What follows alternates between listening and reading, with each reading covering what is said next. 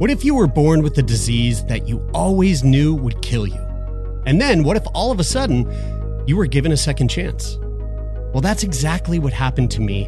And it's the question that we explore on the new podcast series, Breathless, from Snack Labs.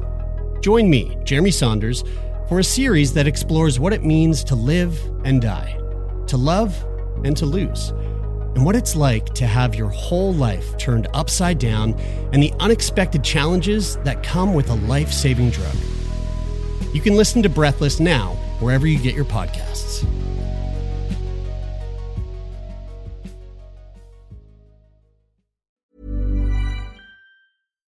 Here's a cool fact. A crocodile can't stick out its tongue. Another cool fact, you can get short-term health insurance for a month or just under a year in some states. United Healthcare short-term insurance plans are designed for people who are between jobs, coming off their parents' plan, or turning a side hustle into a full-time gig. Underwritten by Golden Rule Insurance Company, they offer flexible, budget-friendly coverage with access to a nationwide network of doctors and hospitals. Get more cool facts about United Healthcare short-term plans at uh1.com.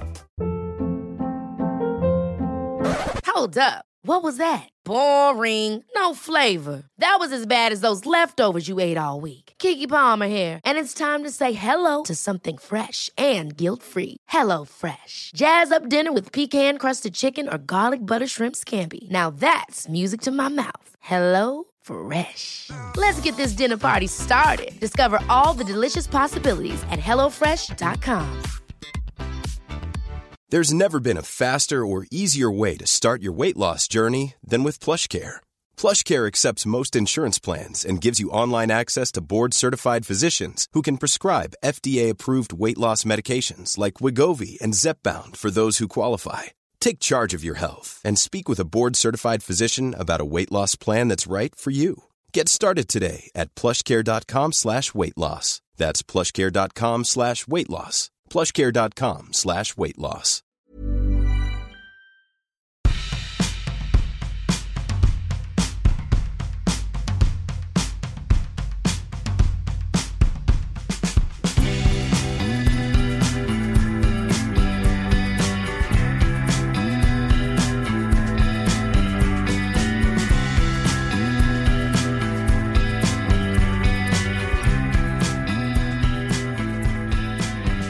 Hi, baby. All right, my love. Hello. Did that surprise you? Yeah, well, you know, you were just talking, we were just having a normal conversation, and then all of a sudden, it was sudden. It was right. It was premature. Right, sure. Oh, hey-oh. I see where you're going with that. Yeah, well, you know what, babe? That's a good point. Today, we dive headfirst into the topic of premature ejaculation with our guest Keely Rankin. Yeah, not of the famous Rankin family, different Rankin, but Keely is a sex educator in sorry, not sex educator. She's a sex therapist in San Francisco, and her specialty is in premature ejaculation, which was I found really exciting to talk to her about that because. Premature ejaculation is something that I struggle with, because I definitely wouldn't say that at all, but it's something that I for sure have had experience with in my life, and I've always kind of wondered what people could do to help with that, and she definitely dives in deep on that. Surprise, it has, it has so much to do with a sort of mindfulness practice. It has everything to do with like everything we always talk about on this show. I know. It's so fascinating. And, like breath and breath and just and being relaxation present. And being present and observing sensations in your body. And we had that conversation with her. We're recording this right now on Tuesday, April 14th, and yesterday we spoke with Keely. And since I have been like down this rabbit hole of kinesthetic learning style. She just briefly said it in the conversation, and I right at the moment I can't remember the context. But when she said that, I was like, kinesthetic. I think I think that was her. I heard it come from her mouth. But I was like, that is the experience of like the physical sense of the physical sensations of the sort of like more internal, I don't know, I want to say fine-tuned observation of your body. And the more I went down this rabbit hole, I was like, what careers are good for kinesthetic learners?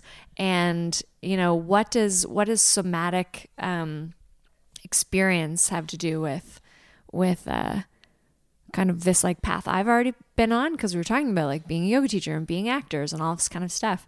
I was like, oh my God, there's got to be. I'm one step away from Googling the like what somatic sexuality is. So I'm going to do somatic sexuality. That's a mouthful. It's got to be a thing, yeah, right? Yeah, sure. I mean, I don't see why not. Are you looking it up right now?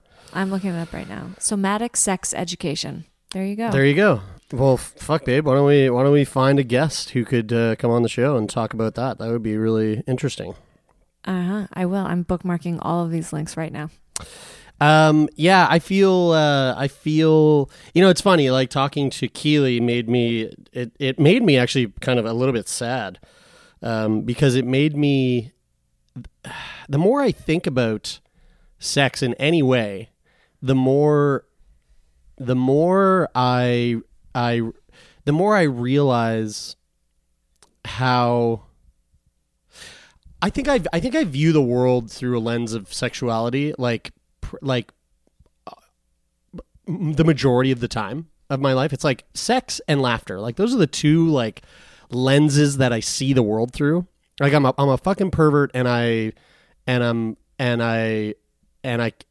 can't take anything seriously. Like that's basically my life in a nutshell. And you know, the laughter part of life is so great for this current situation that we're in, because it's a great way to pass the time. You know, it's a great way to find distraction. It's a great way to, it's a big part of my work. So it's like, I spend a lot of time thinking about things that in the very least make me laugh.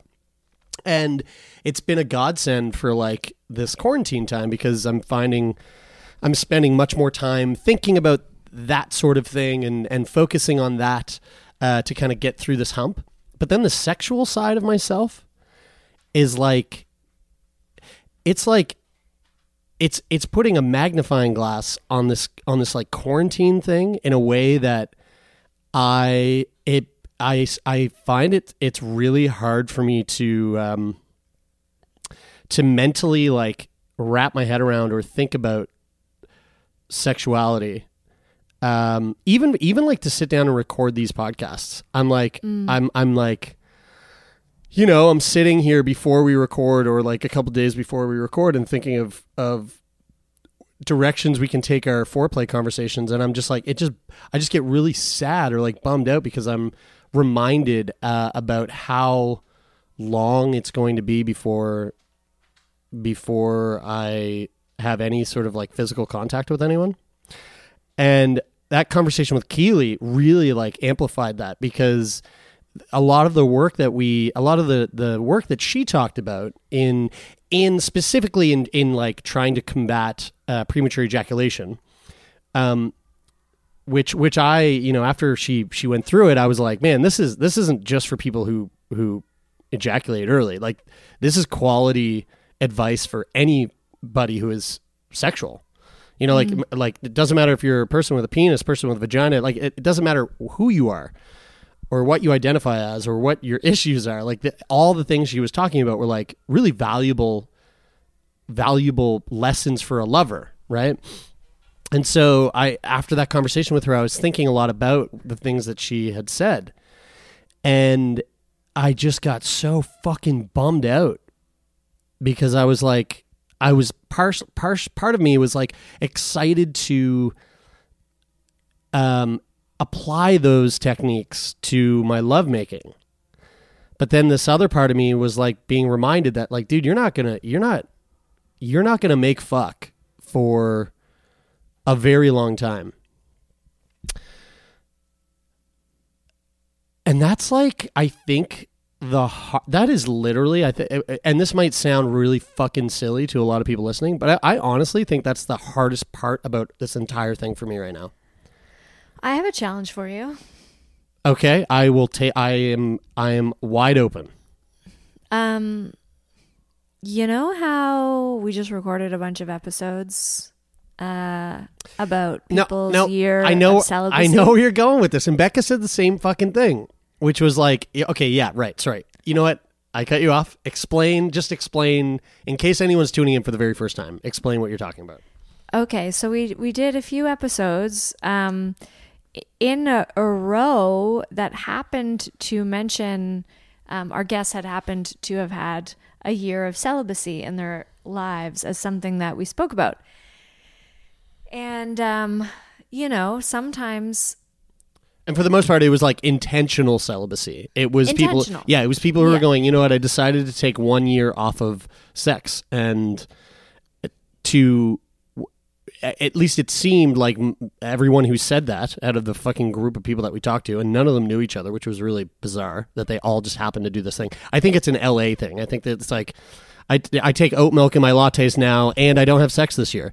But I think the reason why they were all doing it was because they wanted to have a different outlook on what sex meant, like how sex played a role in their life, like to change to just explore what their perspective on sex and what it means to them.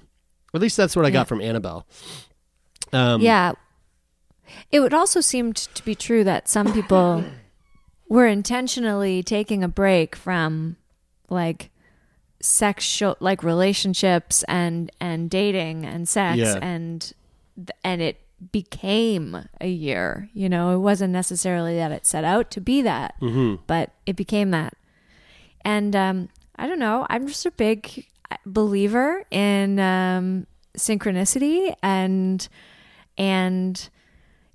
different things coming into our sphere at specific times to sort of mentally prepare us for something. And I just maybe wonder if because even if it was, maybe it's only going to be a matter of months, but what if you made it really intentional? You're like, you know what, I'm gonna put a goal on this. Yeah. Right. Okay. So let me spin it. I'm with you. All right. I'm with you here. But let me just say no. No. Like I said, I'm wide open. But let's spitball here. If I decided to do that, I think that it would go without saying that I would also need to practice celibacy from like masturbation as well, like full on celibacy. I don't think that's good for your prostate. My prostate? What the fuck, dude? My prostate's fine. I'm not gonna live long enough to have fucking prostate issues. Okay, and if I do, then that's great. Good content for Sick Boy. So if I didn't get myself off at all, here's my thing. If I did that, would this also mean no like Skype sex or like FaceTime sex? Yeah. So then what does Becca do? Right. Yeah.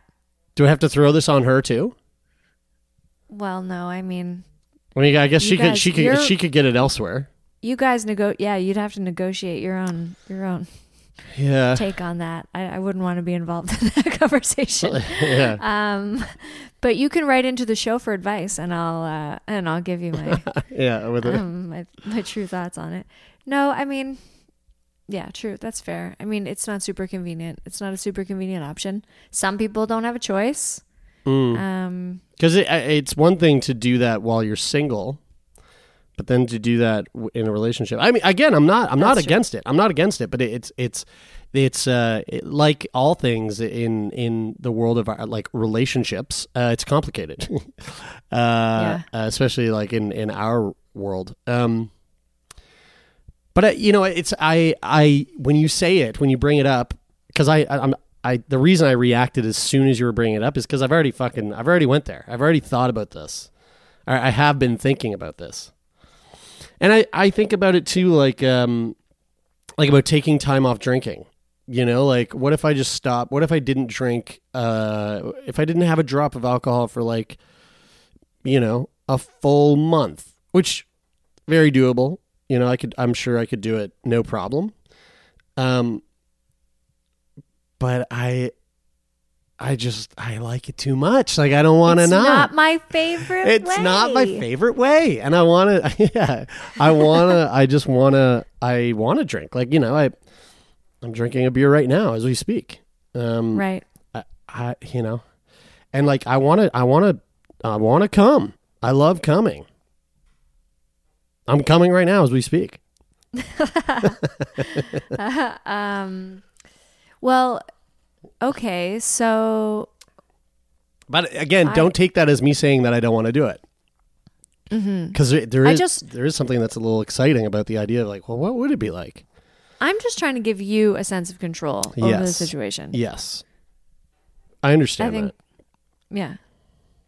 Like the taking a month off drinking, I get it. Like I did like a good strong 3 weeks and then kind of like had a glass of wine in my 4th week. And then the next 3 weeks were just like so much wine every day. Not so much wine every day, but like, every day. And I asked myself that too. I'm like, what is this like, what is this taking my energy from? Because it does expend energy.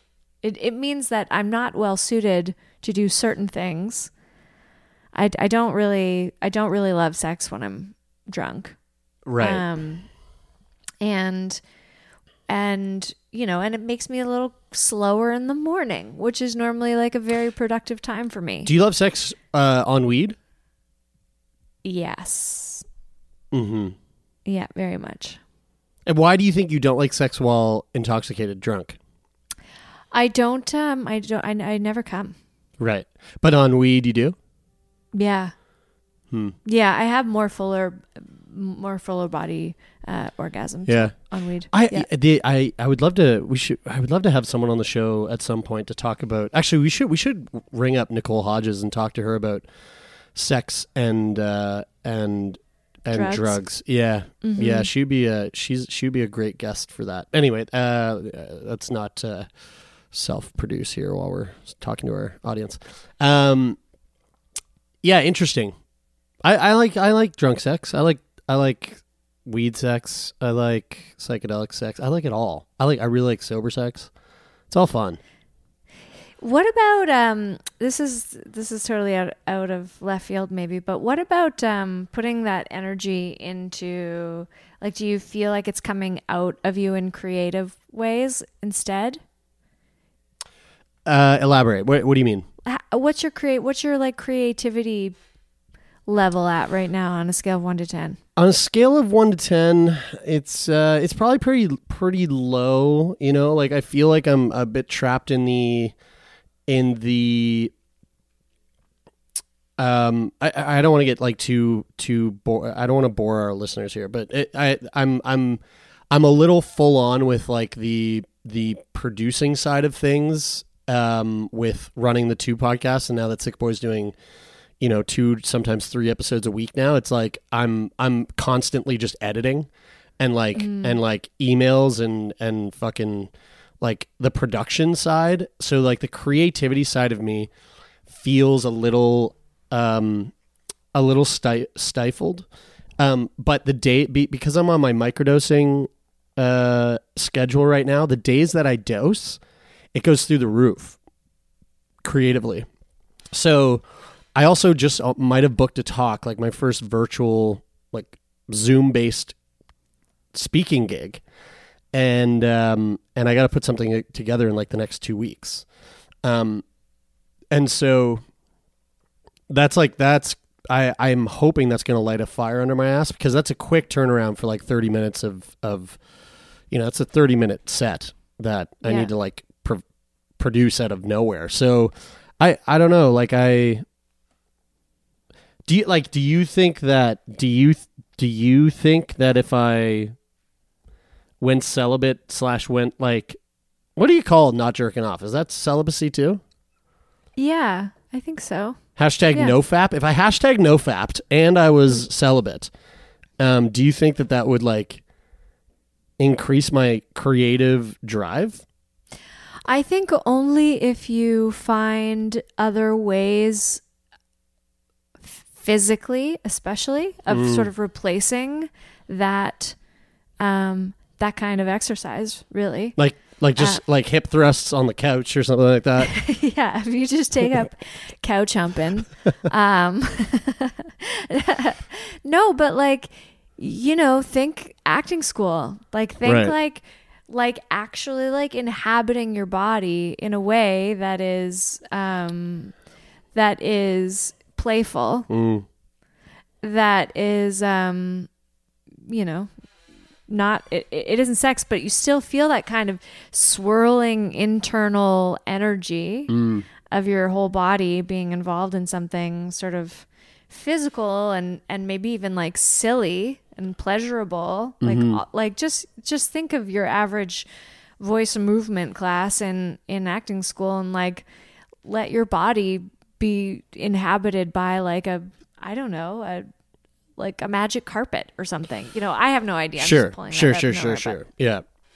Yeah, well, I've been trying to find those little moments of play for myself in the last few days, especially since this conversation too with Keely. Like, and I've been doing a lot more yoga as well. So just like just getting down, getting more playful and less structured or rigid in my body. Well, I think it's something that I'll chew on it this week, and maybe next week I'll have a bit of more of an answer of whether or not. Maybe I'll take. Yeah. Maybe this is a challenge worth taking on. You know. Yeah. Yeah. All right. Well, you got a brain boner there. You want to move on to something else? Here we go. Okay, so this is a little bit of a long one. Came in on my birthday, which was back in February, end of February, in the before time. This is a really creaky chair. Hey. Oh, I'm sorry. Yeah, just noticing that sound in the background. Good noticing. Okay. Oh, actually, before we get going, I'm gonna switch chairs. Yeah, but also good call. I don't want to, because my microphone might unplug and I might lose. All right, just fuck it. Just try not to rock back and forth in it. Yeah, perfect. Okay. Yesterday I was at my mom's house, which was my grandmother's house, which is now my mom and my dad's house, and my dad, you know, I've been giving him a little bit of CBD and THC oil, just to like really microdosing, to see if it does anything for his pain or for his sleeplessness or his appetite or any of that stuff. And so yesterday I gave him literally like 0.25 of a milliliter, quarter of a milliliter, and a couple of hours later, he spends a lot of time on the floor, like in child's pose or like crawling from one room to another, which he's always done, like my whole life. Spends a lot of time on the floor. And so he's in the bathroom and he starts cleaning the bathroom floor, and then he decides he's going to clean the kitchen floor, and he's just on like he's on a tear, getting things done. He's got the toolkit out, talking to me about how important it is for things to go back where they belong when you're done with them. Like very stern. Hammer, got to go back in the toolkit. Toilet seat and end cover down when you're done. Anyway, I'm learning all kinds of things that I didn't realize I inherited from him. But so he's down and rooting around and looking for cleaning products. So I get down on my hands and knees and I start looking for cleaning products, and I found two very interesting things. One, a box of N95 masks. And two, my grandmother had a big thing for back massagers and back scratchers, and I found this. Oh my fucking God. You were so people can't see this, but Bridie literally just pulled up, and on the back of it says $4.99 from Value Village. $4.99, not $499, but $4.99. The price is right for basically it's a fucking magic wand. It is a Hitachi. I mean, it says body wand and it's a different brand, but that is a. Is the head of it like that same kind of rubber? Dude, that is or is that like a hard plastic? It's more of a hard plastic. Yeah. But I mean, fuck, you could see it. The whole thing kind of bobbles around. Whoa, around. Dude! Oh my god, turn it on! Turn it on right now. Okay, hang on. Is it plugged in? No, it's not plugged in. Hang on, I gotta plug it in. What? You gotta look at this actual fuck? Look at that thing. Old school plug. It's funny because I've been taking. Well, it's not that old school because Becca has a magic wand and it comes with the same plug. It's like your standard wall outlet plug. Yeah. This is so crazy. Okay, hang on. So this was in the kitchen, like under the sink? No. It was in the bathroom. Oh my fuck. Oh my god. Dude, this is probably... So here's the thing, is the magic wand, the Hitachi, which I'm sure a ton of our listeners have at home, whether you have the wireless or the corded one, it has like a switch, like an on-off switch. And I think the on-off has like 2 clicks. So like one click is like power 1, and then 2 clicks is power 2, and like power 1 is like heavy duty, and then power 2 is like ludicrous mode, right? So it's like there's only high. Yeah. But this thing that you have there has a wheel, so it goes from like you click it on. It has a wheel and it has quite a range. Yeah, you wheel it all the way down or all the way up. Dude, get the fuck out of here! That thing looks like it was made in like 1973. Yep. Do you think your Nana used that on her hoo-ha? I don't know. I mean, I don't think... I don't know. Maybe. Oh my god, dude. We gotta frame that or something. No, that's my inheritance. Yeah. Bring that home. Let's fucking put that up somewhere. I should probably find out if it's my mom's first, actually, since she lives there too. Okay, well. That was great. You enjoyed that? I did enjoy that. Okay, we still have time for a brain boner? Sure. Let's bang one out real quick. Okay, banging it out. Hey guys, so my brain boner maybe isn't that exciting, but I'm hoping to make it on the podcast with it, as it's legit on my mind every day, and I have no idea what to do with my relationship/life. I am married and have a 2.5-year-old son with my husband. Our sex life has never been great. He's younger than me, not very experienced, has a low libido, and has never been that interested in exploring things sexually. I, on the other hand, am older, have had a lot of partners, have explored some wild things sexually, including BDSM, wax play, tie-up, leather, real handcuffs, public sex, you get the picture. I have also always been interested in open relationships, though I have never actually been in one. Even though our sex life was very mediocre and blah, I proceeded with my relationship with my husband as we were happy together in other ways, and I just masturbated more often to make sure I was still being taken care of sexually. Fast forward 2 years, and I got pregnant and had a baby. Totally lost all my libido. Not just some, but every little last bit of it. I also struggled with postpartum depression and anxiety and some health issues for 2 years after my pregnancy, which didn't help any of this. Needless to say, our sex life became even worse than it had been prior to having the baby. On top of this, we also got married a year after I had the baby. So here we were, newlyweds with a 1-year-old baby, depressed wife, husband with an ongoing low libido, and a very, very slow sex life. I should mention that throughout the time of planning our wedding until now, I have been listening to your podcast and understanding more and more about having open relationships and what it means and what it looks like. And I have been sharing this information with my husband. He is 1,000% against the idea and cannot even begin to understand how people could do this. He is very traditional and honestly pretty fucking boring. Regardless of us not agreeing on this topic, I have continued to bring it up many times, probably once or twice a week now for over a year. I am just hoping and grasping at the possibility that he might find some interest in opening up our relationship. As of right now, we haven't had sex in probably months. It is to the point now that it is so awkward, like I cannot even imagine trying to have sex with him.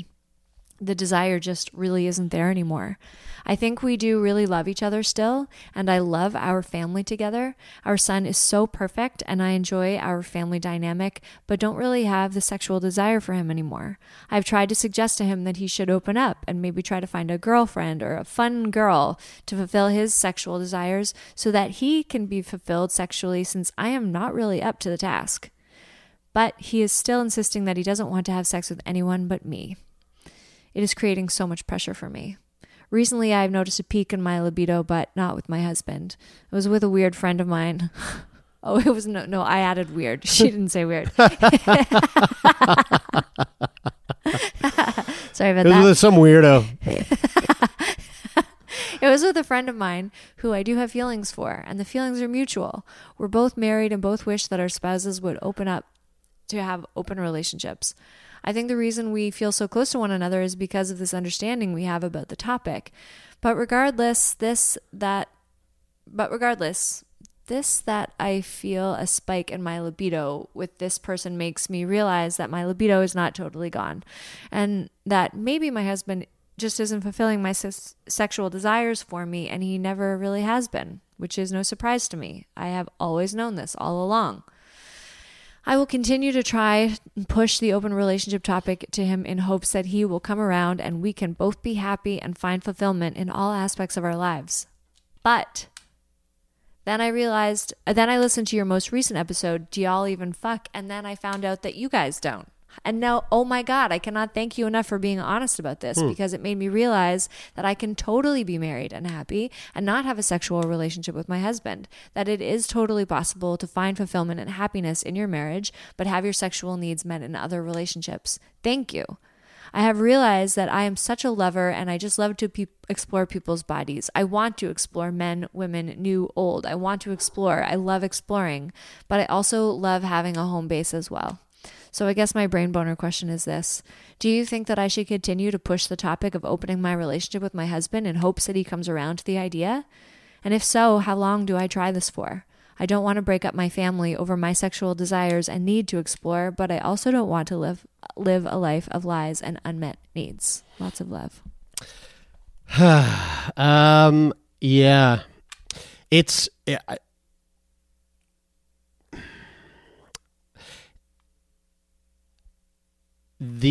to answer the question of how long... Okay, so like, yes, we came out publicly and we said that you and I are married. We love each other very, very much.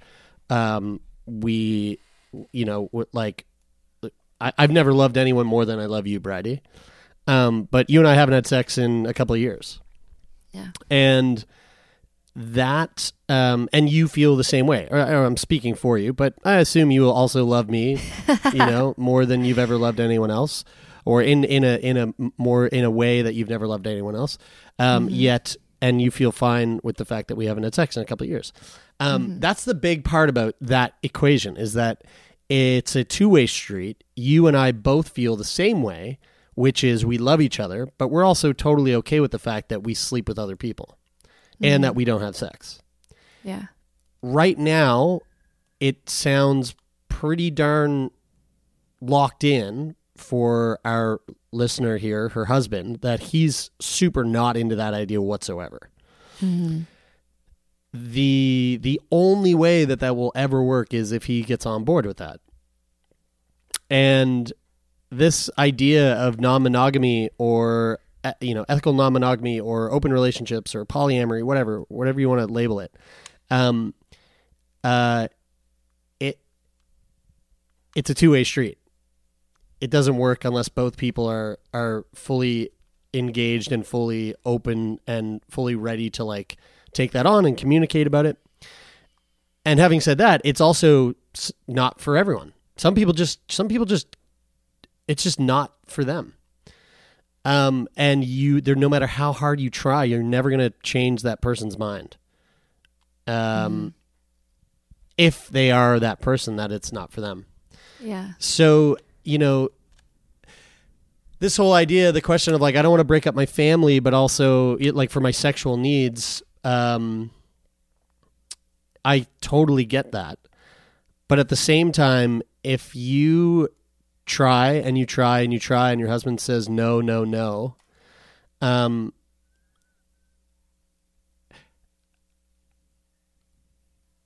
the chances are super high that you're going to break up your family due to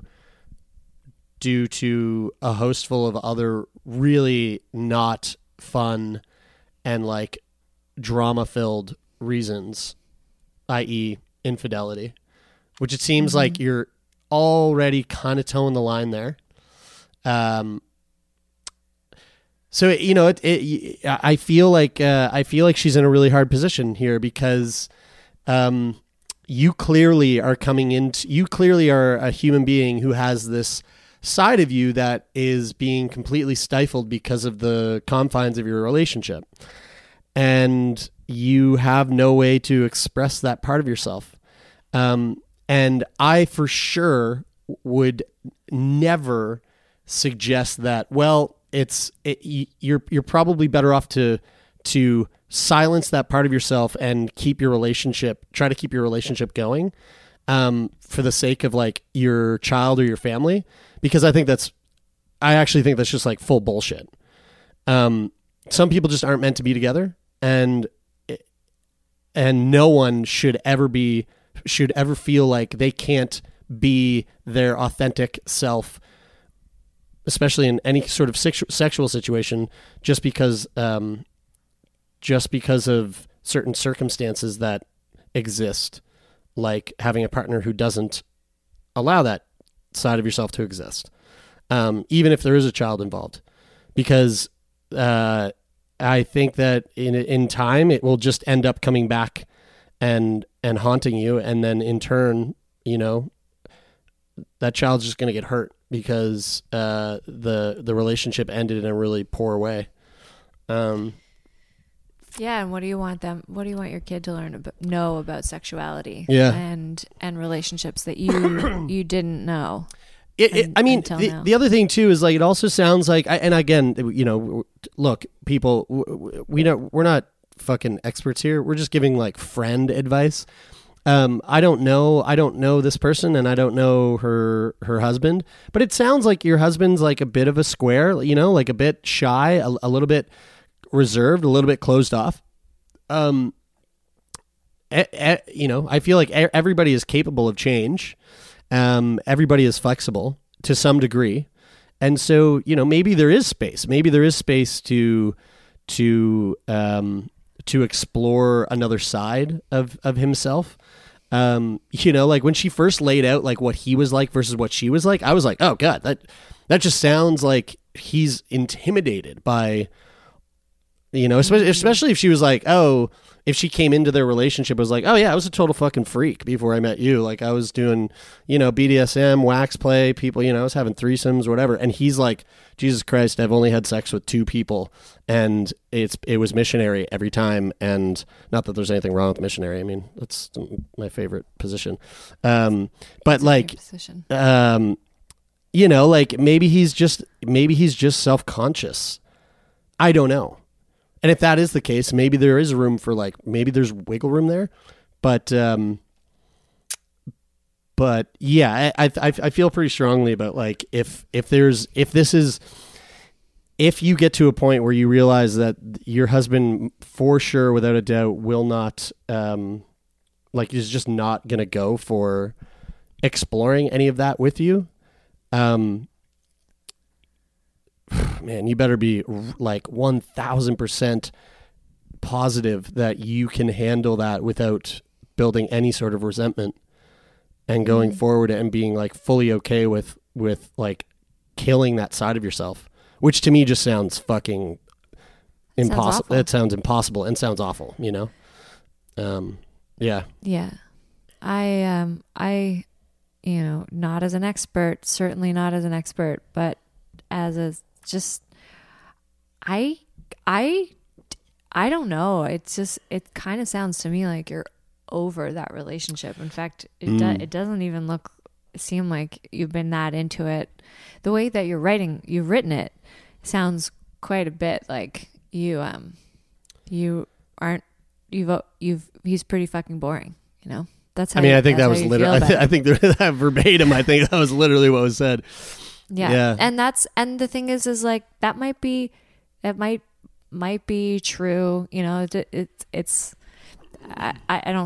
this guy's not here to speak up for himself or anything like that. But a lot of the feeling that I get when I read your words is like this feeling that you're kind of repelled actually by this person. Mm-hmm. And that sounds like, if you do want to bounce, like, I don't think you think you have a hope in the world of convincing this guy to be in an open relationship. Yeah, it doesn't sound like it.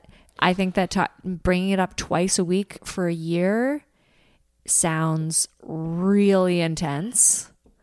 That would shut me down so fast. Wait, what? So, 2 times a week for a year? How has he not lost his mind and been like, what the fuck? What the fuck is this relationship? Like that makes me like, has he not just been like, you know, what is is the response from him just every, like two times a week, every week, just like, no. No wonder you're not having sex, because that is like such a combative thing to have twice a week, you know. And I get it when there's a lot of pressure on you or anybody. And this is one of the things I love that Esther Perel says. She's like, neither of you are wrong. You're both right. Yeah, exactly. Like, there's, again, like I was saying earlier, it's not for everyone. Like, there's some people that it's just not their bag, and that's totally fine. Mm-hmm. You know, that's so okay. And sorry, I didn't mean to like laugh at your relationship. I wasn't trying to do that. I was just thinking in my head, like, I was putting myself in his shoes, and if someone was saying the same thing to me twice a week, every week for a year, where I just was like, I'm not into this, I think I probably would have fucking run for the hills, like, you know, 3 weeks in.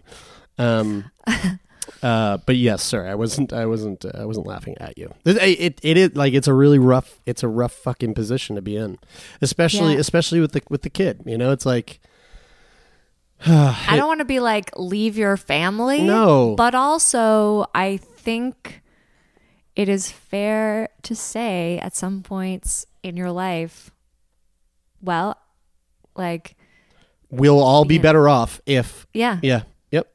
Like 1,000%. Yep. Yeah. Yeah. Well, hope. That's a heavy answer. Now listen, I want to point out that email came in on my birthday, which is February 26th, in the before time. So there's been a couple of months of development and a quarantine. Yes. Already. Yeah. Having an effect on this whole situation. So, friend, I'm not going to say your name because you didn't explicitly say that I could. Can you imagine if the quarantine was the thing that just sparked their sexual relationship back into high gear? You know, like. Mm-hmm. I wonder. I don't know. I mean, I was, yeah, totally. I was more a little like fatalistic on my. I like to try to be a little more optimistic in these weird times. But I think that's great. Good for you. Yeah. That's great. You know, we all react to it in different ways. We it do. does. Again, another thing Esther Perel says, some of us want to be held. Some of us want to be isolated. Mm-hmm. Anywho. Well, that was great. Thank you for sending us that very intense and very, very layered brain boner.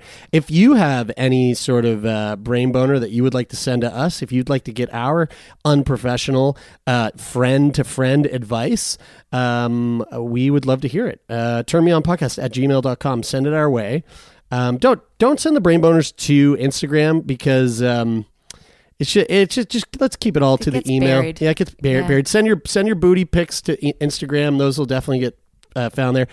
We'll say that. Well, let's throw it to this week's episode. I'm so excited. Keely Rankin, sexual coach from San Francisco, tells us all about premature ejaculation and what you can do to work yourself out of that situation. But also, like I said earlier, fuck all that noise. This is like anybody and everybody who has sex should take this advice and try to implement it into their sex life, let your asshole breathe. That's all I'm going to say. It sounds very tantric. Mm-hmm. Yeah, it definitely does. And we hope you enjoy this conversation. And hey, listen, we're speaking to Keely. She's in San Francisco. I mean, if you're living in Bangladesh and you're listening right now and you're going, I would make a good guest for Turn Me On podcast, we want to hear from you. So either go to our website and hit the contact us button there and submit your application, or send us an email and let us know why you want to come on the show and have a chit chat with the two of us. I guess we'll see you soon. See you on the other side.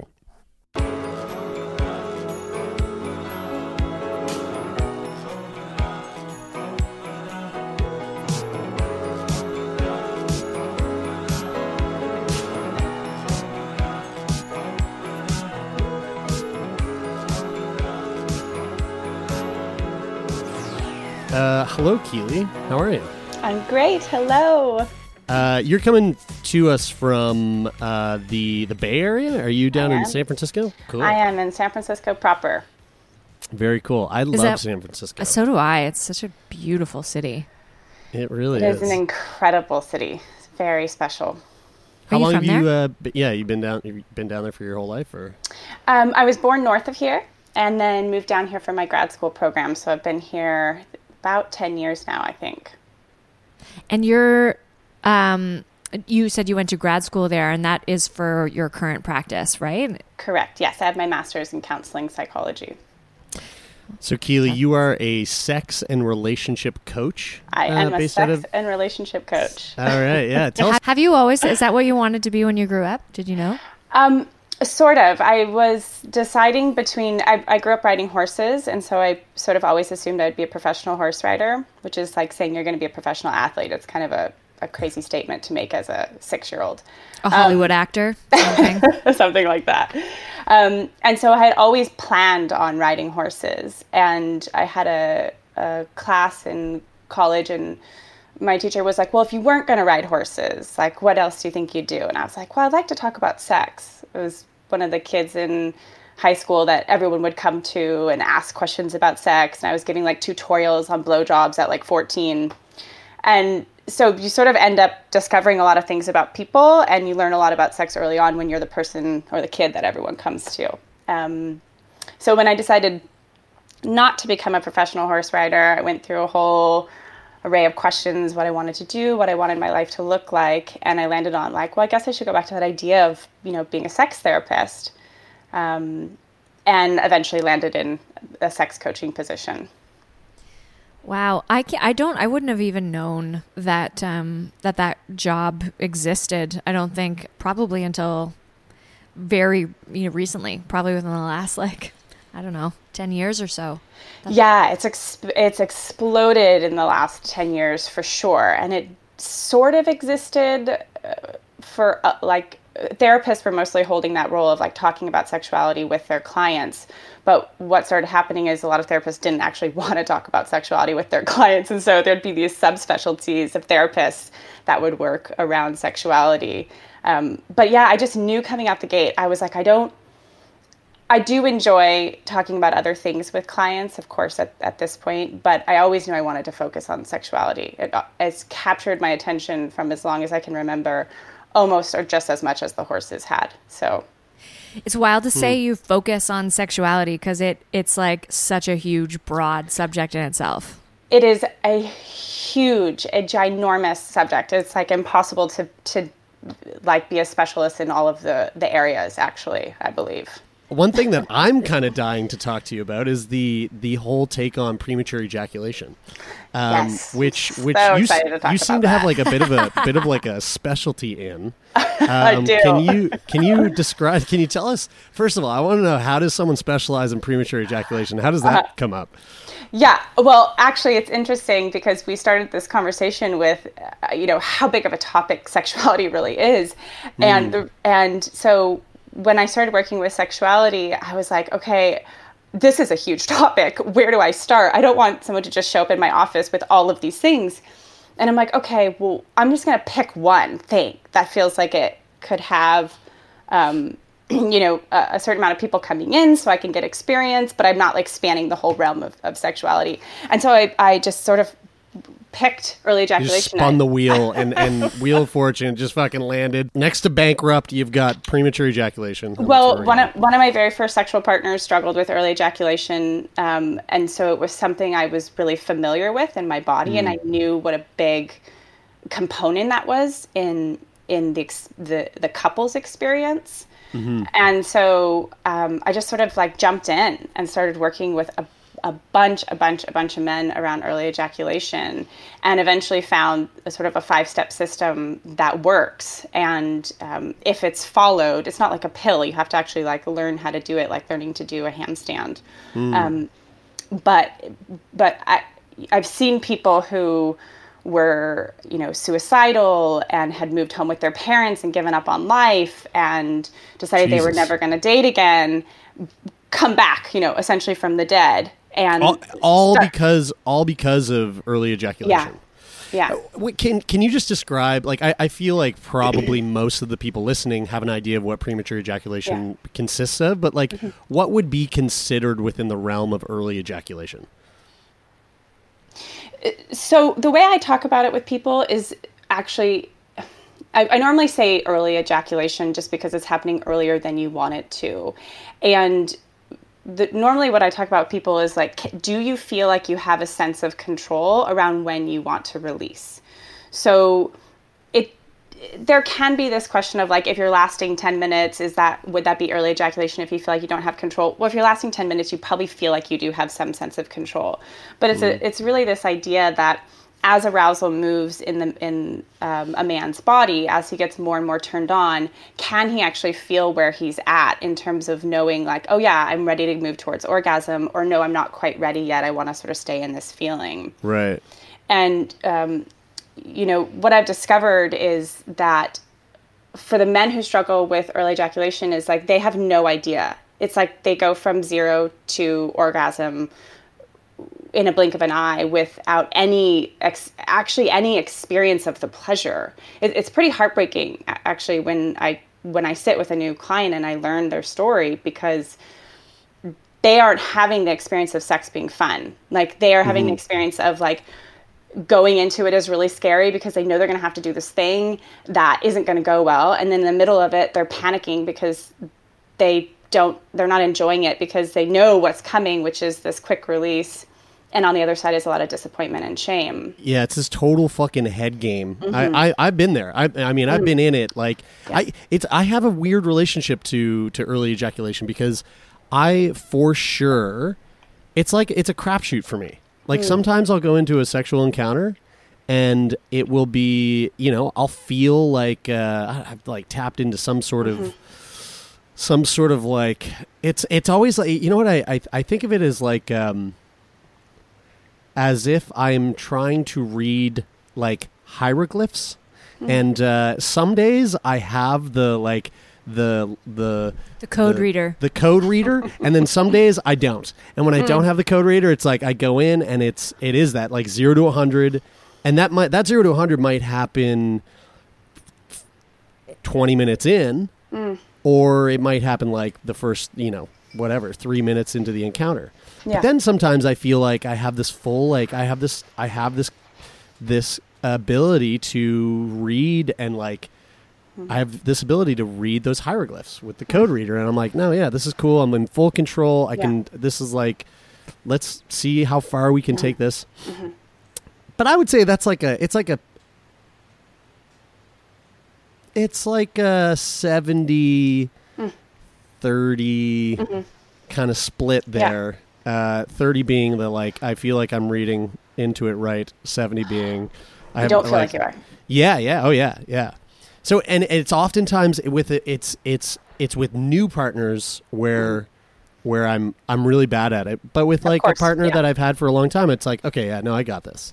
Yeah. So 2 things. One is that I normally tell people just in general, like, we want like your connection to your erotic self to go the way that you would imagine it going about 80% of the time. And then there's just going to be 20% of the time where your body is not a light switch. It doesn't just perform because you decide right now is the time you want it to perform, at 8 o'clock at night after you've been at work all day sitting in a chair. Right. So we I normally talk about like an 80% success. So 8 out of the 10 experiences you have, you feel connected to your body. And it's first off, I just want to name, it's really, really normal to have your body do sort of different things with a new partner than with a partner that you've been with for a while because of that safety piece. Sure. And for men who struggle with early ejaculation, essentially it's a fight or flight response in the body. The nervous system gets activated and the anxiety and the tension gets to a certain point where you can't actually feel what's happening in your body anymore. And when we're with a new partner, there's so much new things to learn, and are we going to be good enough? What are they going to think about our bodies? Am I going to have the right moves? There's all of this new stuff to figure out. And so anxiety can get heightened, which can then make early ejaculation and the connection to the body more difficult. And if we're not connected to our bodies, we can't control our ejaculation is the premise of my theory or my model. So Turn Me On will be right back after this word from our sponsors.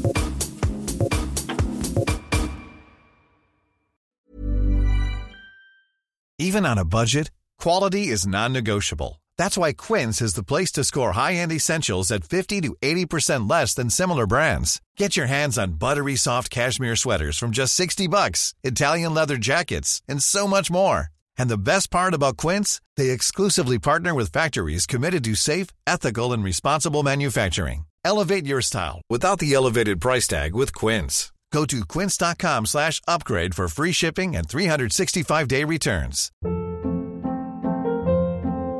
Hold up. What was that? Boring. No flavor. That was as bad as those leftovers you ate all week. Keke Palmer here, and it's time to say hello to something fresh and guilt-free. Hello Fresh. Jazz up dinner with pecan-crusted chicken or garlic butter shrimp scampi. Now that's music to my mouth. Hello Fresh. Let's get this dinner party started. Discover all the delicious possibilities at HelloFresh.com.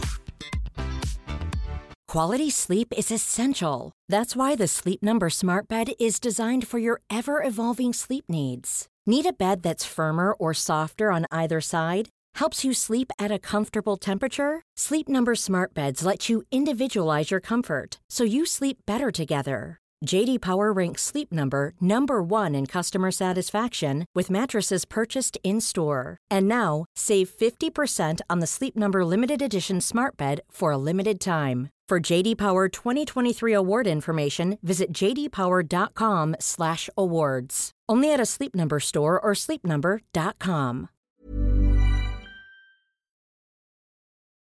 One of the things that you mentioned in your correspondence with us was that you've uncovered like a 5-step program to sort of work your way through or combat this premature ejaculation issue that someone might have. Can you go into what those 5 steps are? Like what does that look like for someone? I think step 1 was learning a handstand. If I heard you correctly. Right. Okay. Good. Get your handstands down. Okay. Gotcha. Yeah. Take notes. So the first step is breath. Breath is by far the most important component of learning how to master your ejaculation. Breath does a couple different things. First off, it allows us to drop into our bodies and actually feel what's going on in our systems. And the breath that I teach is a breath that allows everything to slow down so that we're actually going inside and feeling everything from the bottom of your toes all the way to your hands. And that also really, really includes being able to feel your cock. A lot of the messaging around early ejaculation is like, think about baseball, or like try and not think about or not feel what's going on in your body. And then what ends up happening is that it's a snowball effect, because then you disconnect from your body even more, and then your body is under different levels of anxiety. And so it starts to speed up the process of ejaculating quickly. Yeah, I used to think of puppies when I was younger, and I was like, I think the way to do this is just think about animals. think about cute dogs. Yeah, and then you ultimately end up with a person who's then not even connected to their erotic experience, right? You go through this thing and you're thinking about puppies and you missed the whole point of the connection. Totally. Yeah. So what's the point? Yeah. So I teach a breath that really, really allows the body to settle and slow down. The second part, or the second step, is learning what's called the anal breath. So, yeah, I know. I get a lot of people. Is that's step 2? Step 2, anal breath. Okay. Holy fuck. Anal breath? Can that be the title of this episode, Bridie? Anal breath. Perfect. Yeah. Step 2, anal breath. All right. Yeah. Well, it's so funny. I talk about this so frequently, I forget that that's like a strange thing to say. People always can I take a stab at it? Does it have to do with does it have to do with your engaging your perineum or anything like that? Like, is this like a like engaging your sphincter type of idea, or is this something completely different? Sort of. You're heading in the right direction. So the anal breath is all about being able to release the pelvic floor. Sometimes it's talked about as like a reverse Kegel. Right. I don't use the word Kegel because once you mention Kegels, people end up down this whole road. And a lot of men who've struggled with early ejaculation actually believe that Kegels are the pathway. I don't even know where this came from. Somewhere along the way, the internet. Someone started saying, get really strong Kegels and you'll be able to control. Like, you'll just squeeze and somehow you'll stop your ejaculation. It is the opposite of actually what happens. When you overstrengthen your Kegels, it's actually going to increase the speed in which you ejaculate. Mm-hmm. So what we're trying to do with the whole system is to calm everything down. And if I was to scare you, like if I was to walk in the room and scare you, your whole pelvis would actually tighten, right? And your asshole would tighten. So learning how to actually release the asshole is actually this releasing of the whole bottom part of the pelvic floor and really dropping your energy almost down and towards the earth, essentially. And so I sort of teach the anal breath in 2 steps, but the first part is just learning how to feel into your asshole and learning how to actually breathe into that area. People have a lot of shame around their assholes. No one really ever talks about them. And so even just learning how to do that really, really increases relaxation. And essentially what we want to think about through the whole erotic experience, or what an early ejaculator wants to think about through the whole experience, is keeping the asshole relaxed, actually. And what's so interesting when you start to talk to people about this and they start to track their bodies, either in masturbation or a partner experience, they'll notice like, oh, wow, I tighten my asshole the whole time. Like, it's just automatically tight. And what happens when a human orgasms, actually our pelvic floor muscles tighten. So we have an internal sphincter and an external sphincter, and they sort of sit on top of each other. The external sphincter we can consciously release. Like right now, if you just think about like releasing your asshole, you can release that. The internal will stay tight unless something's going down it or up it. There's thousands of people right now listening to this, and they're all just going, boom. They're all great. I feel that. Let your assholes breathe, and we people. Want actually... Yeah. And what happens a lot for men who are struggling with early ejaculation, because the fight or flight system is kicking on, is that their asshole stays tight the whole time, which means they're that much closer to orgasm. To move to orgasm, your sphincter will tighten. It will involuntarily contract. That is actually what an orgasm is the involuntary contraction of the pelvic floor muscles. And so if we can actually keep that relaxed the whole time, then it makes it easier to stay in control of your orgasm. And then there's a second part to the anal breath that I'll get to in a second. So the third step is learning your arousal and anxiety curves. So the arousal curve is based on how hard is your cock on a scale from 1 to 10. 1 is I'm feeling erotic energy, but don't really feel a ton of movement in my cock. 4 is I'm hard enough to penetrate, which is like the penis test would be like you press down on your cock, and if it doesn't bend too much, you'd be able to get it inside of something. That's a 4. And 9 is the point of no return, and 10 is orgasm. So it's actually learning inside of your body, what does it feel like when you're at all of those different levels of arousal. Right. And then learning your anxiety curve and knowing where you are inside of your body with your anxiety. And that's actually where the breath becomes really, really, really super important, because breath is going to help you feel what's happening inside of your body.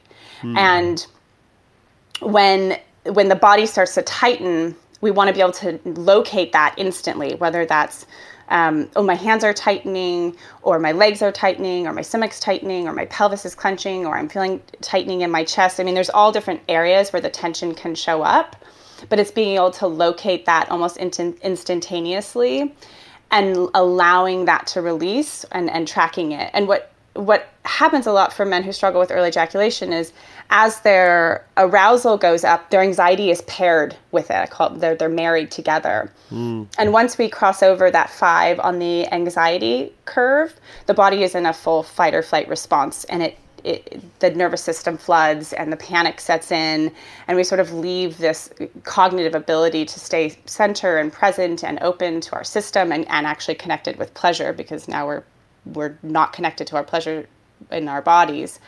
And so it's really learning how to actually know where you're at on those and begin to separate out the arousal curve from the anxiety curve. The 4th step is learning to surf the sweet spot. And so what that means is actually learning how to go up and down on your arousal curve. So let's just say you notice when you get to a 6 on your anxiety curve, or on your arousal curve, so you're 6 at your turn on, and your anxiety just takes off from there. We would actually want you to learn how to breathe yourself back down. And that's through the use of step 2, which is that anal breath that we talked about. And so you turn your attention to your asshole, use that breath, and it actually will drop you down your arousal curve and also move that anxiety back down. And what it looks like to have mastery of step 4, which is going up and down the arousal curve, is that you can get up to an 8 on your arousal curve, and you notice like, oh, I'm not quite ready to move to the 9 and the point of no return and orgasm. So you turn towards your anal breath, and within 3 breaths, you've actually dropped down 2 levels back to a 6, and you're able to keep going. And so there's no disruption. It's not a start and stop method. Although when you're learning this and you're learning how to turn your attention towards your asshole and actually drop down the arousal curve, which for most early ejaculators, they've never done. They've never gone up the arousal curve and come back down, because they just fly from a 1 to a 10. And so it's really, really learning how to track the body, be in the body, separate that anxiety from the arousal, and then learn how to move up and down with control.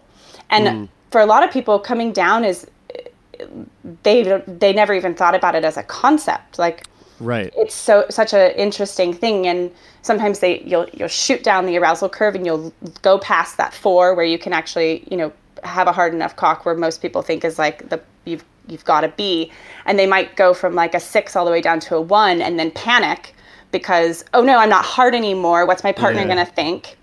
And then they tighten, and then they fly back up and go right into orgasm. Right.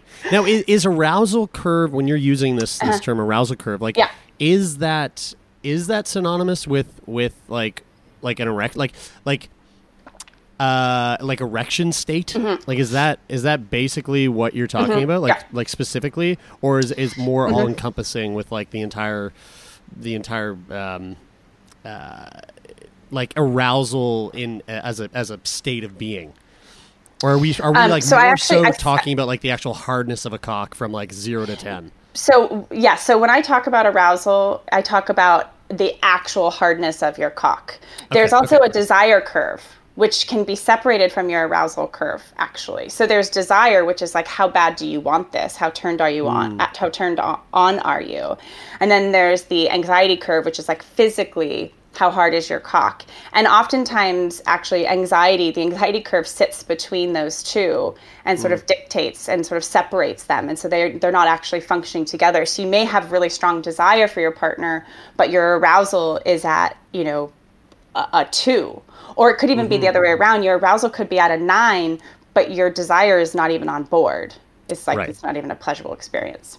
Yeah. And then just to wrap this up, and I'll answer all your questions, but step 5 is learning how to spread the erotic energy through your body. So our genitals are the pleasure center of our body. So your cock is the pleasure center of your body. And when you're in the experience of arousal, that fifth step is really learning how to let it move through your system, almost like dye in water. And so there's not this over concentration or this over focus in just one area.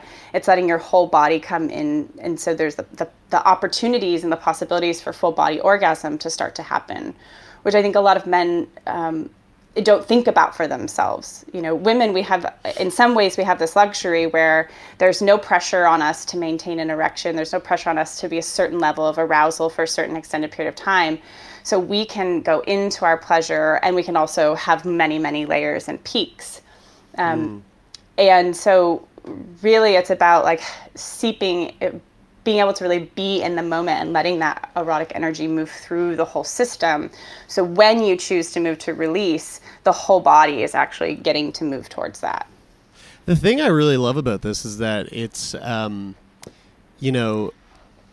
it's clearly an exercise in just being far more mindful about the sex that you're having, right? Like, absolutely. Like this, so I know that you've created like a video series that people can sign up for that goes into all of this, where you teach the 5-step system for lasting longer. But I feel like this would be something that would be beneficial to even someone who doesn't feel like they have premature ejaculation or early ejaculation. Like, I feel like this is just a great way to change the way that you approach sex in a really like mindful and like wholehearted and fully present way, you know? That comment that there's a quote that Bridie says, 1,000 times over on this show, but sex is not a thing that you do, but it's a place that you go. That Esther Perel quote. Yeah.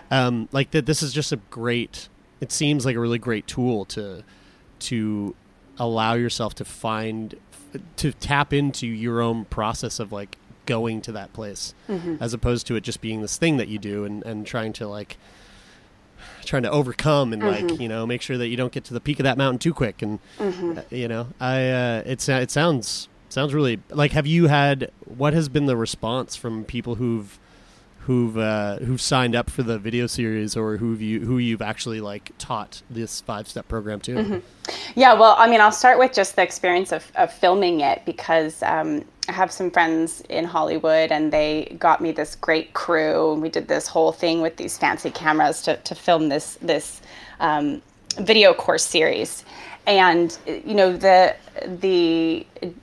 my desire to film it came from, I've just had so many people contacting me needing help, and I actually couldn't work with everybody. I was feeling a little bit overwhelmed. And so I was like, okay, well, I'll make this video course so that everyone just has the access when they need it at home, and it can make it much more affordable for people as well. And in the process of filming, the crew was mostly men.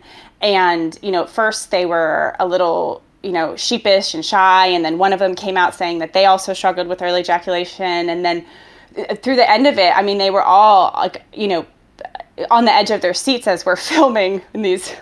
On a film set, you're there for like hours and hours and hours and filming twice. And they were all just like waiting to learn the next step, the next piece of advice, the next thing to do. That's really funny. Even though they didn't struggle with early ejaculation, because they just felt like, wow, like this is really, really helpful, and I can really connect with my body. And if I can learn how to be with my body and my pleasure, then I'm going to be able to show up in such a different way for the people that I choose to have sex with. And that was actually such a great reward, because I had never really ran through this program with folks necessarily that weren't struggling with early ejaculation per se. So that was great to feel that it was really valuable for people just in general, or men just in general. And then the feedback from the course, the feedback I mostly get from folks is like, why didn't you come out with this sooner? Can you make your name bigger so more men know about this? One guy was like, you should win the Nobel Peace Prize. If people could just enjoy their bodies and have great sex, there'll be less war. I said, feel free to nominate me. So the feedback has actually been really, really rewarding. And I feel really lucky that I've been able to work with enough people that I can sort of foresee where people might get stuck and have the knowledge to help guide them. Because I truly feel like, while the internet is wonderful and great, and it's allowing us to communicate right now, even as we're in a shutdown during a pandemic, there's just a lot of information out there that's based on one person's experience. Yeah. And I quickly realized when I decided, like, oh, I guess I'll just do this one thing, that there's so many unique experiences for men that struggle with early ejaculation. Like, there's this 5-step model that fits mostly everyone. But there's so many different things to look out for along the way, in areas and places to get stuck or trapped. How did you put all this together? Like, what was the process of creating that 5-step program? Well, I started with the bare bones model from a woman named Barbara Kiesling. She wrote an incredible book called Sexual Healing. She was a sex surrogate, trained through Masters and Johnson, lived in the East Bay. And so I started with her book, which, if any of your readers are just looking for a great book around erotic healing, her book is really, really incredible. And so I started sort of with like her basic framework of early ejaculation. And I was like, okay, I'm going to work with this, with people through this model. And then I just started expanding. Somatic, which just means listening to the body or being with the body, has always been the model in which I've chosen to work with people. When it comes to sexuality, our sexual expression comes through our systems. And my experience of riding horses competitively really allows me to notice and see and check in and feel things in a very subtle way. And so as I was working with men around this, I just started to feel things and ask questions and get feedback, and eventually sort of just came down to like, oh, this is really important. This has to be in here. This has to be step 1. This has to be step 2. And I actually talk about it like building a house. And so the first step is like clearing the land, which is just getting the theory and the knowledge of what we're doing. And then building a really, really strong foundation is like the most important part. Because if we can have a strong foundation and there's these basic tools that you can always go to, then you'll always have something to fall back on. And then the next step is building the walls. And then I talk about with clients, like their final step is putting the roof on. And if they have a strong enough foundation that nothing can happen to that, and we build really, really strong walls, even if the roof collapses a few times, like they're not going to just go back to nothing. Right. They still have these pieces they can pull back to. Mm-hmm.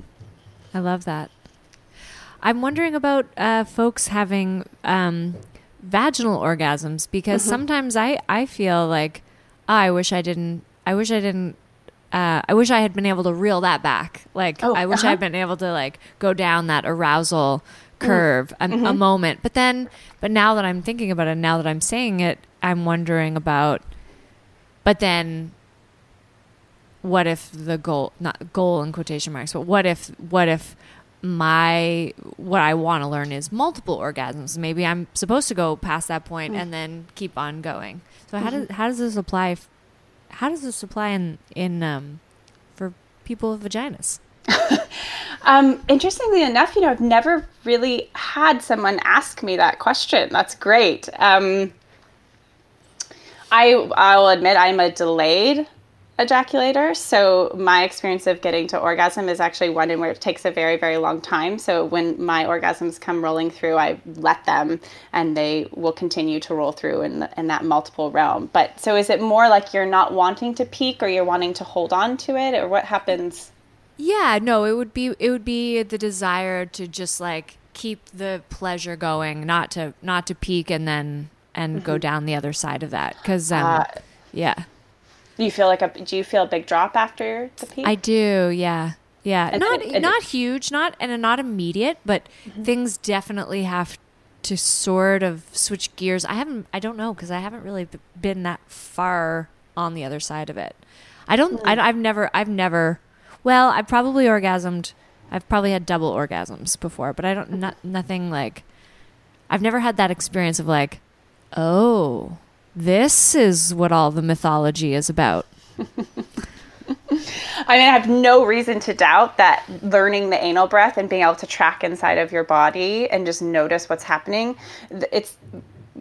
I imagine that the biggest trick or the key that you would want to learn is how to breathe down that arousal curve, which would be that connection to the anal breath and learning how to actually come down.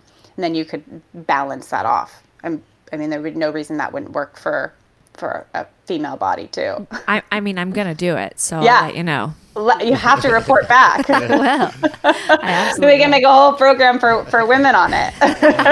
You got I your love work. that. You got your work cut out for you. Yeah, if we're gonna go down the women's orgasm, then we're gonna have to make a couple videos for sure. Have you been on that OMGYes website? Have you seen I have. it? It's a great website. Okay, cool. Yeah, Great. It is website. very cool. Yeah, it's very interesting. Speaking of websites, how can people see what you're up to? How can people get their hands on this 5-step video course? Tell people where they can find your stuff. Yeah, so you can find it on my website, which is KeeleyRankin.com. Keeley is KeelyRankin. And if you're specifically looking for the course, it's /PE course. Right, PE being PE for premature ejaculation course. Yeah, but it's Sweet. pretty Thank you easy. so much. Pretty easy to find it if you navigate from there. Yeah. Well, this is I really love this conversation. It was it's made me like I've been sitting here in this like quarantine with I feel like anticipating like when's the next time I'm going to be physically intimate with somebody else. And the little voice in my head that always is there while I'm having that conversation with myself is, and I wonder like if I'm gonna even, like I'm probably just gonna, yeah, exactly. Like I'll probably just come when I see a person that's closer than 6 feet to me. So I'm feeling like I maybe have a little bit more of the tools to kind of work myself into feeling a little more confident for when this all does lift and I do get to have my body touch somebody else's body, that I won't just blow my load in 10 seconds. So that's exciting. That's very exciting. Yay! Keeley, I want to say thank you so much for taking the time out of your day today to sit down and hang out with us. This was really fun. Yeah, such a pleasure. Thank you so much. And thank you all so much for listening. We hope you enjoyed it. We will be back next week, as we always are, with another fantastic conversation. But in the meantime, if you want to help us out, please head on over to Apple Podcasts and leave a rating and a review and hit the subscribe button and tell 3 strangers that you see walking outside your house that they should do the exact same thing. Just tell them, hey, you're bored, you got nothing to do when you go home, go listen to Turn Me On Podcast. And if you want to support us, you can also do that on Patreon, patreon.com/turnmeon. Lots of exclusive content there, and we'd love the support. Bridie, you want to hit us you want with a bit of info? Yeah, you want to email us? Go ahead at turnmeonpodcast@gmail.com. Or go ahead, we dare you. We've actually been getting a little more mail than usual lately, and I'm really excited about it. And I think if you want to be a guest on the show, now's a great time because we can interview you from wherever you happen to be in the world. We're on the Turn Me On World Tour. We're in fucking San Francisco right now, man. Bay Area, what's up? We're who knows where we'll be next. Popping up in your neighborhood. So do that, or you can fill out the form on our website, turnmeonpodcast at turnmeonpodcast.com. I got distracted there because I don't want to forget. We forgot the last couple of episodes, but did you know that if you want transcripts of this podcast, you can find them on thyssen.co. That's THISTEN.co, where they're providing transcripts for people to be able to read our podcast.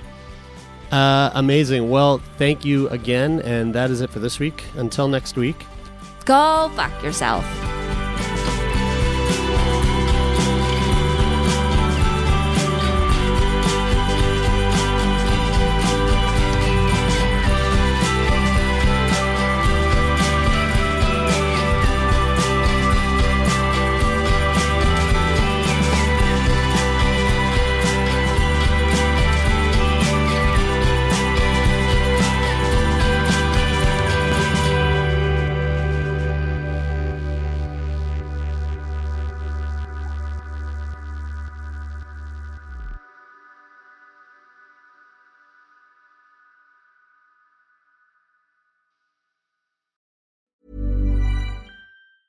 Ever catch yourself eating the same flavorless dinner 3 days in a row?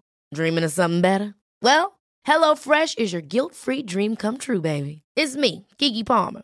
Let's wake up those taste buds with hot, juicy pecan-crusted chicken or garlic butter shrimp scampi. Hello Fresh. Stop dreaming of all the delicious possibilities and dig in at HelloFresh.com. Let's get this dinner party started. Planning for your next trip? Elevate your travel style with Quince. Quince has all the jet-setting essentials you'll want for your next getaway, like European linen, premium luggage options, buttery soft Italian leather bags, and so much more. And is all priced at 50 to 80% less than similar brands. Plus, Quince only works with factories that use safe and ethical manufacturing practices. Pack your bags with high-quality essentials you'll be wearing for vacations to come with Quince. Go to quince.com/pack for free shipping and 365-day returns. Mom deserves the best, and there's no better place to shop for Mother's Day than Whole Foods Market. They're your destination for unbeatable savings, from premium gifts to show-stopping flowers and irresistible desserts. Start by saving 33% with Prime on all body care and candles. Then get a 15-stem bunch of tulips for just $9.99 each with Prime. Round out Mom's menu with festive rosé, irresistible berry chantilly cake, and more special treats. Come celebrate Mother's Day at Whole Foods Market.